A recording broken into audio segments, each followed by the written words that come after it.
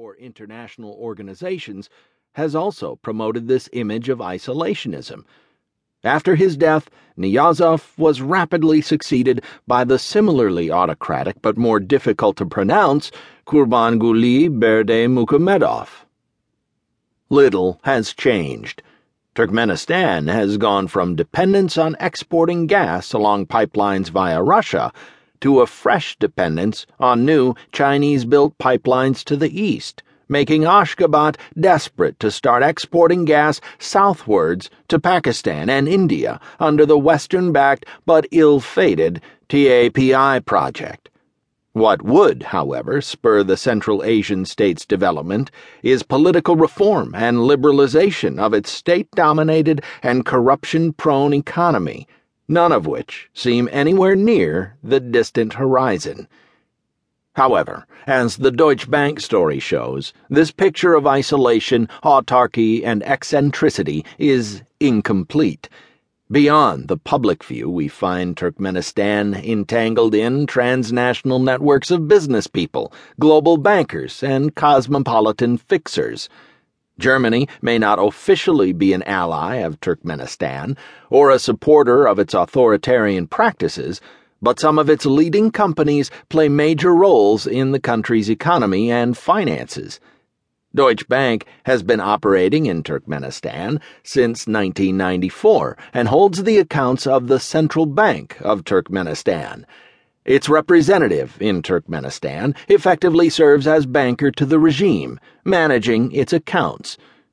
Deutsche and another German bank, Commerz, as Class A European banks, are the only banks able to offer financial guarantees on the holdings of foreign companies working in Turkmenistan.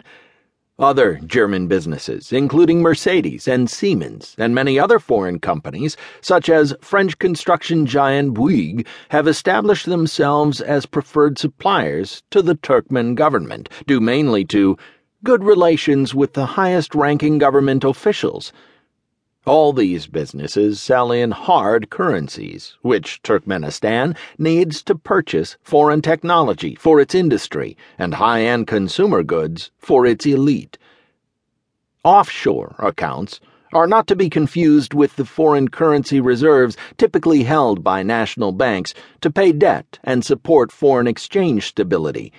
They are, however, vital to dictators like Turkmenistan's now-deceased Suparmurat Niyazov, allowing them both to shelter the spoils of power within the international financial system and, in turn, to use these spoils to promote political goals at home and gain influence overseas. Turkmenistan's gas revenues are not simply kept in its local currency, the manat, but are exchanged for dollars through state accounts held offshore. These accounts are off-budget, opaque, and may hold as much as 50% of annual hard currency revenues. They are personally controlled by key regime figures who apparently use them for both personal gain and political purpose, which often coincide in the form of vainglorious state infrastructure projects and their generous kickbacks. If these offshore revenues declined due to the falling price of gas, as they are likely to have done in recent years, or if these accounts were frozen as part of corruption investigations, the very survival of the regime would be threatened. Politically, payments from these accounts fund foreign lobbying and international arbitrations over key state projects. Meanwhile, elites battle over such funds. Indeed, the desire to control them has been a main driver of intra-regime purges in Kazakhstan and Uzbekistan, post-Civil War politics in Tajikistan, and the deposing of two governments in Kyrgyzstan. This book tells the fascinating stories of Central Asia's dictators without borders.